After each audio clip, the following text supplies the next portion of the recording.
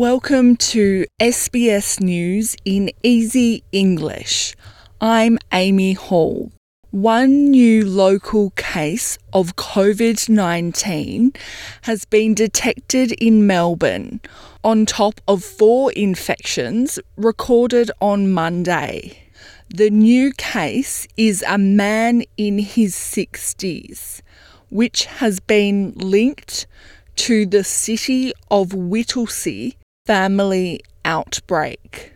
The Victorian government is putting further restrictions on Greater Melbourne in response, including making face masks mandatory indoors and limiting the size of gatherings.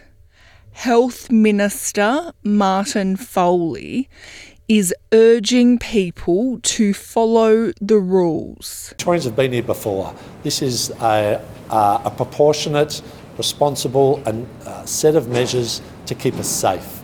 And we've been here before, we know how to do it, and we can get on top of this. There's a new push to get more rural and regional Australians vaccinated against COVID-19. Australians have received more than 3.6 million doses so far.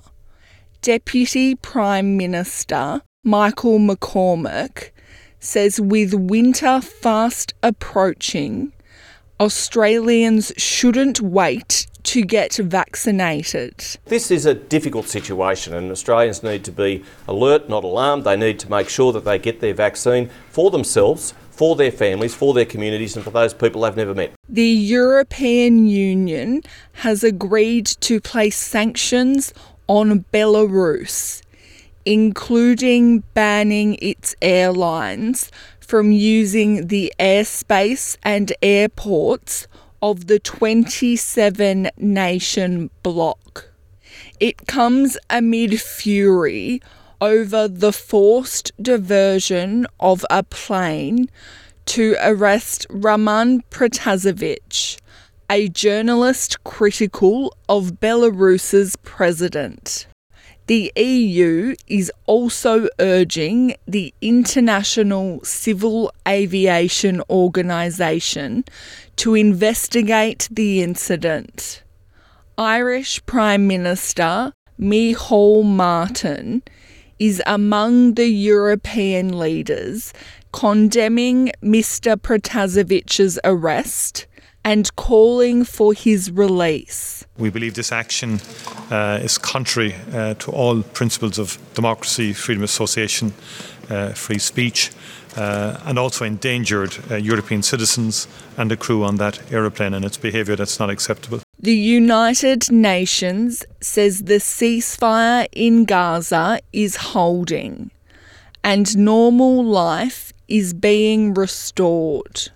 The truce declared on Friday halted 11 days of fire from Palestinian militant group Hamas and airstrikes by Israel.